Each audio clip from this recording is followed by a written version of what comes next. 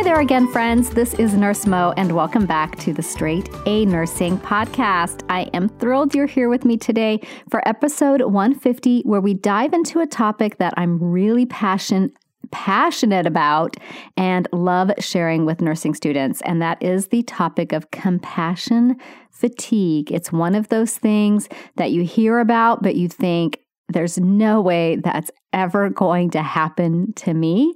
And I'm here to say it very likely can and could and maybe even will happen to you. And we'll talk about that in just a moment and how you can recognize if it's starting to happen, prevent it in the first place, and what to do if it's already set in. So before we do that, I want to make sure that we're maximizing our time together. So if you're sitting at your desk or something like that, I want you to go to the closet, get your shoes on. Let's get outside and go for a walk together and talk about this important topic, or head out to the garden and do some weeding, or fold the laundry or something like that. Let's be productive. Let's move our bodies. If you're driving, okay, we'll give you a pass because it is nice to make use of your commute time. But if you're just sitting, let's get moving, okay? I do always like to start out to acknowledge my listeners with a listener shout out. So this one goes to Clara. Clara, thank you so much for writing in and sharing your experience with my Crucial Concepts Bootcamp. And Clara says, with the help of Straight A Nursing and her Crucial Concepts Bootcamp, I'm starting to feel less anxious about starting nursing school. With Nurse Mo's help, I've gotten organized with a binder system for my classes. I've learned how to talk like a nurse, think like a nurse, act like a nurse. I felt more confident and prepared when I start writing care plans and going to clinical. The crazy part is I'm not even halfway done and I've already learned so much. With this boot camp, I don't feel so nervous about starting nursing school in a couple of weeks. Thank you, Nurse Mo. Thanks again, Clara. And for those of you that are curious what she's talking about my online nursing school prep course, Crucial Concepts Bootcamp, which is on sale right now until the end of the day, April 24th, 2021. If you're listening to this at another time, you can always enroll, but it goes on sale at various times throughout the year. So this sale ends in just a few days. And you guys, the price will be going up a bit because I do keep adding to the course. And as I add things, once you're in, you get all updates, you get all new stuff, all of that. So it's a really great idea to get in now if you're at all interested. So go and check that out. I will put the link in the show notes. So let's dive into our topic. A student reached out to me a few weeks ago and asked how to handle emotional situations at work, how to handle it when a patient really touches your heart. She wanted some guidance on how to manage that with compassion, but in a way that doesn't become too much to carry. I think her exact words were, how do you leave your work at the hospital?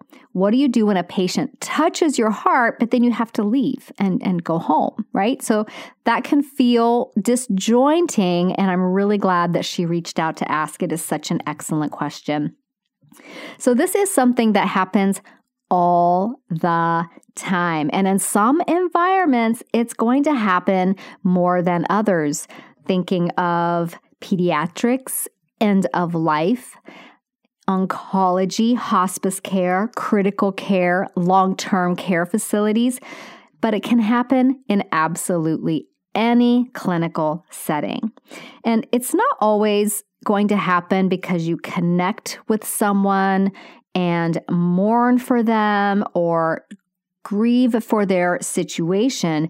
You can also be really affected because you're angered by things that happen to people, their trauma, their abuse, violence, all those kinds of things. So you definitely do not have to take all this emotional stress and upheaval home with you. But I know you also probably don't want to feel like you're clocking out and flipping a switch at the end of the day, because that doesn't feel right either.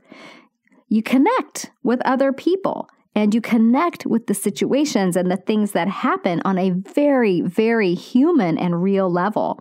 And you don't just toss that aside. You don't just toss your humanity aside because you've clocked out for the day. So how do we manage this? How do you stay connected to your patients in a therapeutic and meaningful way with yourself as a human being? How do you maintain your compassion, maintain your humanity, but you keep it from depleting you and affecting all areas of your life? So when you care for a patient, you are entering into a pact with that individual, this understanding with that person. They hand over their complete trust in you, and you, in return, assume a role of advocate, caregiver, coach, teacher, guide, all of those things that you do as a nurse.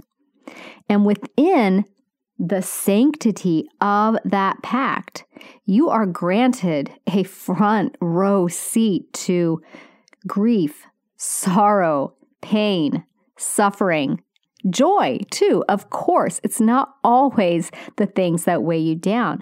You are involved. You are intimately connected because that is your role as the caregiver. So I want to tell you a quick story about my best day as a nurse.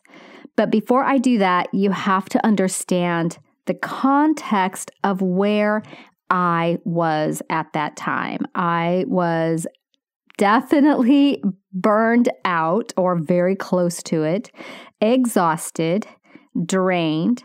I had been working in the ICU for many years, and it's a tough environment, you guys. It's tragedy after tragedy after tragedy, human suffering all the way around you. And over time, it does tend to wear you down if you don't take measures to prevent it. I didn't know anything about this at the time, so it did wear me down, and I began to suffer from something called compassion fatigue. So compassion fatigue occurs when your ability to be empathetic declines, and that's due to repeated exposure to the suffering of other people. So it's physical, it's emotional, and it's a spiritual depletion. You basically get to this point where you have taken on so much of an emotional burden, so much trauma, so much sorrow of others that you become kind of empty. There's just nothing left. You become ineffective as a compassionate individual, and your own emotional needs suffer greatly. So not only that, but there is a ton of guilt and shame around this. Nurses, we identify. We are caregivers. We care for other people.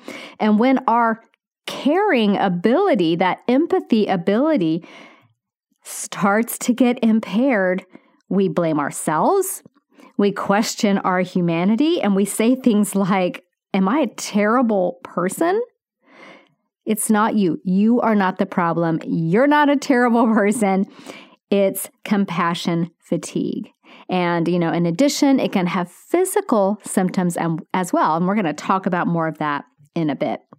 So that was the context in which I was taking care of a patient who was transitioning over into hospice care. And at that point, like on that day, that was exactly the patient that I needed to take care of. So usually in the ICU, it's very busy. Patients are there because they require intensive treatment, intensive assessment, interventions, etc. So you've always got a lot going on with your patients. But at that time that this decision was made, that this patient's path was towards hospice care, then my whole plan of care for the day, of course, it absolutely changed at that time. Before we'd been focusing on doing all these intensive care type things to keep body systems going, and then we switched gears. And now I focused my care on what did the patient need? What did the patient's spirit need in that day? What was our plan of care? He wanted to see a friend of his, and he wanted to look out the window and see the sun. And that was what I did that day.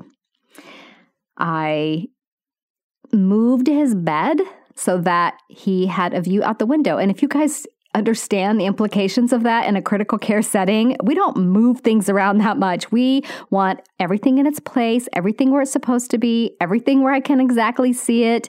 But I moved the bed so that it was completely out of position, facing the window, head of bed up, so he could see out the window. And it was the simplest thing. And he was just so happy to feel the sun on his face and just see outside. It's beautiful, right? We arranged for his friend to come visit. They had a lovely visit. They said their goodbyes.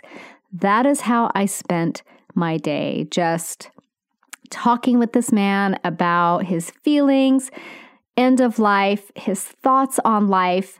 And he showed me so much beauty that I will never, ever, ever forget him. And I have never loved a patient more and probably never will again. It was just absolutely just beautiful. Like, I feel so, so lucky that I got to be there with him, meet this incredible person who had such a loving and kind and compassionate outlook on life and everything else, and his lack of fear. He was not afraid to die. He was ready. He was almost looking forward to the next thing. I mean, it was just incredible. And I would say that day with him was the most rewarding, the most beautiful, the most honorable day I've ever had as a nurse. Hands down, the best day that I have ever had. So I started my day, coming to work, already exhausted, drained, feeling depleted, feeling burned out, all those things that come with compassion fatigue. And, probably a little bit broken. I was probably a little bit broken at that time. But this beautiful, this kind, this sweet, sweet man, he touched my heart and he made me feel something again. Like I felt like that humanity. And that was such a great gift. This man, I don't even think he knew what a gift he was to me, but he absolutely was. And with that, I did a lot of soul searching around that and knew, like, I need to make a change. I can't keep in this environment. I want to feel like this. I want to connect with people in this super meaningful, amazing way, but also in a healthy and constructive way where I don't take on their burdens, but we connect as humans together. And basically, I left the intensive care unit. Not long after that, I changed to a less emotionally draining environment and to one that to me is more emotionally rewarding. And it's been just life-changing. After I left, at the time I didn't really understand compassion fatigue. I just knew I needed a change and I started looking into it more. I was in graduate school at the time and heavy into researching things all the time that I found interesting and discovered a lot of information about how compassion fatigue is a key contributor to burnout, nurse burnout at the bedside. And I just felt it was really important to share what I've learned with you guys. So I want to stress that patients will affect you emotionally, and sometimes they will completely gut you emotionally. And that's okay. That's normal. That happens from time to time. As long as you're coping constructively, you can feel tremendous fulfillment from your role as the nurse in these situations. But if you find that every patient's situation, their grief, their sorrow, their trauma, whatever, if it's causing you to feel pain, for you to feel emotionally depleted, then you're going to get worn out. Eventually, there's not going to be anything left and you're not going to feel anything anymore. If you're not sleeping because you're constantly waking up or stressing and ruminating and thinking about your patients, you're going to get worn out. If you're calling the unit all the time on your days off, and I mean all the time, like it's the norm, definitely you're going to call the unit in exceptional situations to check on a patient and see how someone is doing. But if you're constantly calling to check on your patients, you're going to get worn out. Nursing is not a 24/7 job. You need a break. You need emotional distance, and you need to fill your own emotional needs.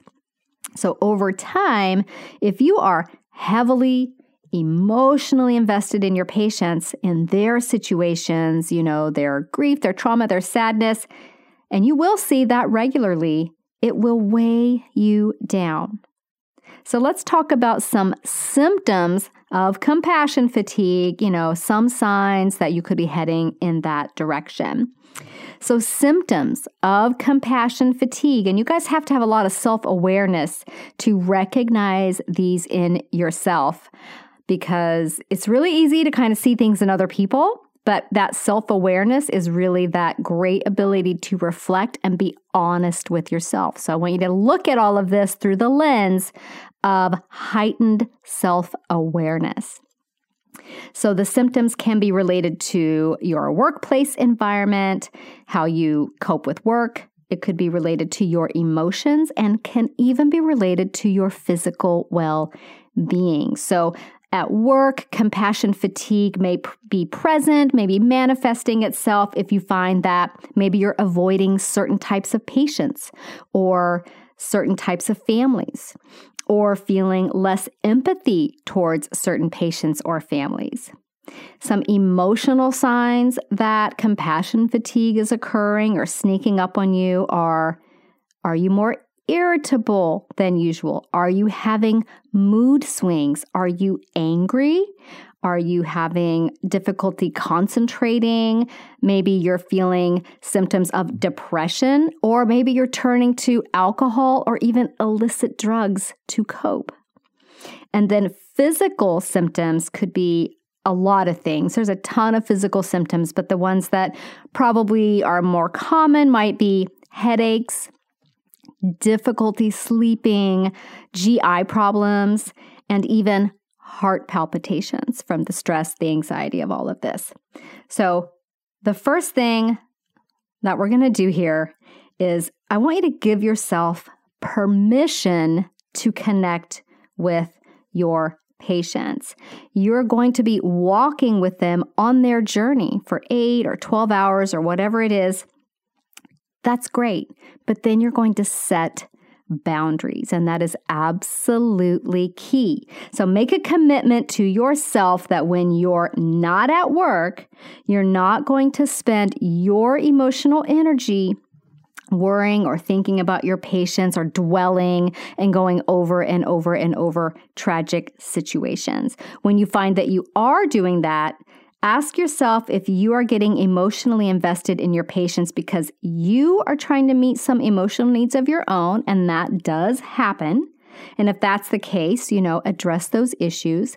And then other times you can be so traumatized by something that happens, then you could possibly really benefit from seeking out some kind of counseling from a mental health professional. So just be very honest with yourself if you are feeling this way. A great way to set boundaries is to have some kind of a transition ritual that you stick to when you leave work. I know you don't want to feel like you're clocking out and flipping a switch because that doesn't feel real to you. And that's not what I mean. But when I think about a transition habit, think about things that you can perform on a consistent basis that bring you like that emotional closure to all this emotional expenditure, emotional stimulation, I guess, that you experience on your workday. So closing that out and then opening you up to the emotional fulfillment that you will get from your own life, the people in your life, the things in your life, your hobbies, the things that bring you joy. So for example, what I do is I give myself my drive home, like that time period where I'm commuting home, time to process things that happen, think about my day. You might meditate, you might pray, whatever you can do in that time to feel like you're honoring your patients, you're honoring the situations that were very emotional, very significant, those things. You don't want to just feel like you're tossing them aside as you walk out of the room, right? You honor them and you accept them. And then the other thing is you want to give yourself permission to close out that part of your day. And then when you get home, a transition ritual there is really helpful. And the most obvious thing to do is that post-shift shower, right? We all get home and we clean the day away. And I want you to think about, you're not just cleaning off all the hospital from your body and your hair, you're cleaning off the emotional baggage of your day. It's a literal and figurative cleansing. So wash away the stress of the day, wash away the emotional trauma of the day. This time is a signal to yourself that your role, that pact that you entered with that patient has ended, and now you're entering into a pact with your family, with your pets, with your friends, with yourself. This is who you are caring for now. This is who you are emotionally invested in now. Now, one of the best rituals I ever heard of was a nurse who would drive to a national park anytime one of his patients died on his shift. And this was like a 2-hour drive to this national park. He would get off work, drive to the park, this special place in the park. I believe this nurse worked night shift, so he would get there in the morning, and he would take a little bit of time to honor that patient, remember that person, and bring closure to his pact with that patient. Now, I'm not saying you need to drive hours and hours after work, but that was a ritual that was meaningful to that person. So is there a ritual that can be meaningful for you, especially when you're working in an environment with a lot of sorrow, like an oncology unit, a long-term care facility, possibly hospice, or critical care places where you're losing patients on a regular basis? So setting our boundaries, that's going to help us keep our cup from getting depleted.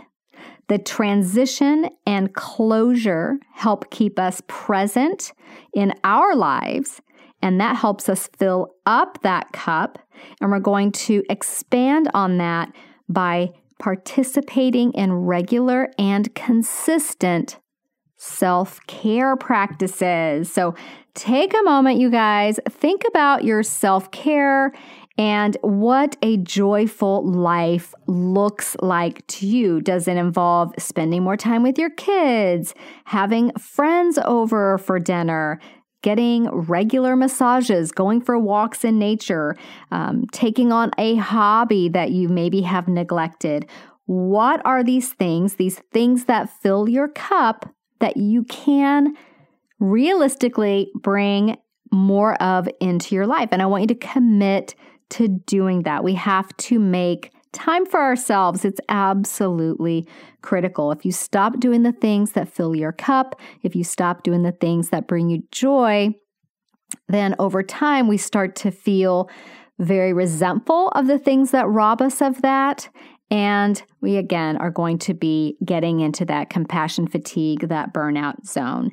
So the final key for preventing compassion fatigue, again, is that self-awareness. You have to be able to recognize these signals in yourself, those work-related signals, those emotional and physical ones as well. So can we all agree on that? Okay, very, very good.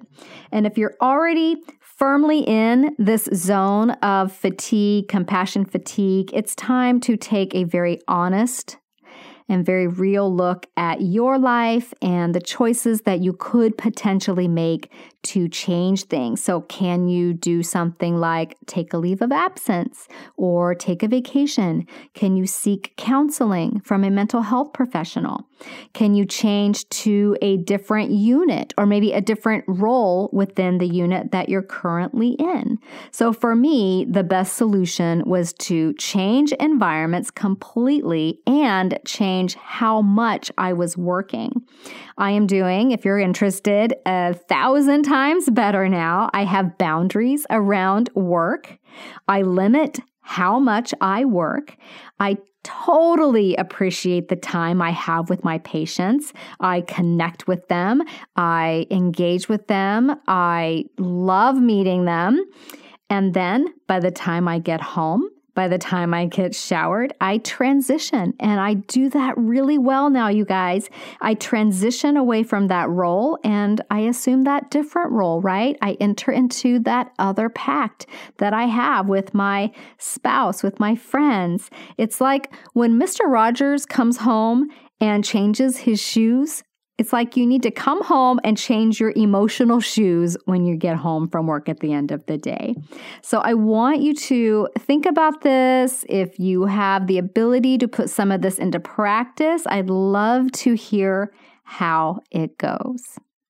So next week on the podcast, we are diving into pharmacology and talking about benzodiazepines. So I will see you back here next week for that. And if you're thinking about Crucial Concepts Bootcamp, you got a couple more days to get in for that sale, but you can get in anytime. But I know you guys love a sale. So that ends April 24th if you're listening to this in real time. If you're listening to it later, we do have sales throughout the year. Typically, there's a July sale, there's a December one into January, and then there's one around now in April. We also have our planners, our printable and digital planners. And if you're in boot camp, you get a coupon code for 50% off. So you might want to check that out as well. Okay, you guys, I will see you back here next week. Bye for now. This podcast is brought to you by Straight A Nursing.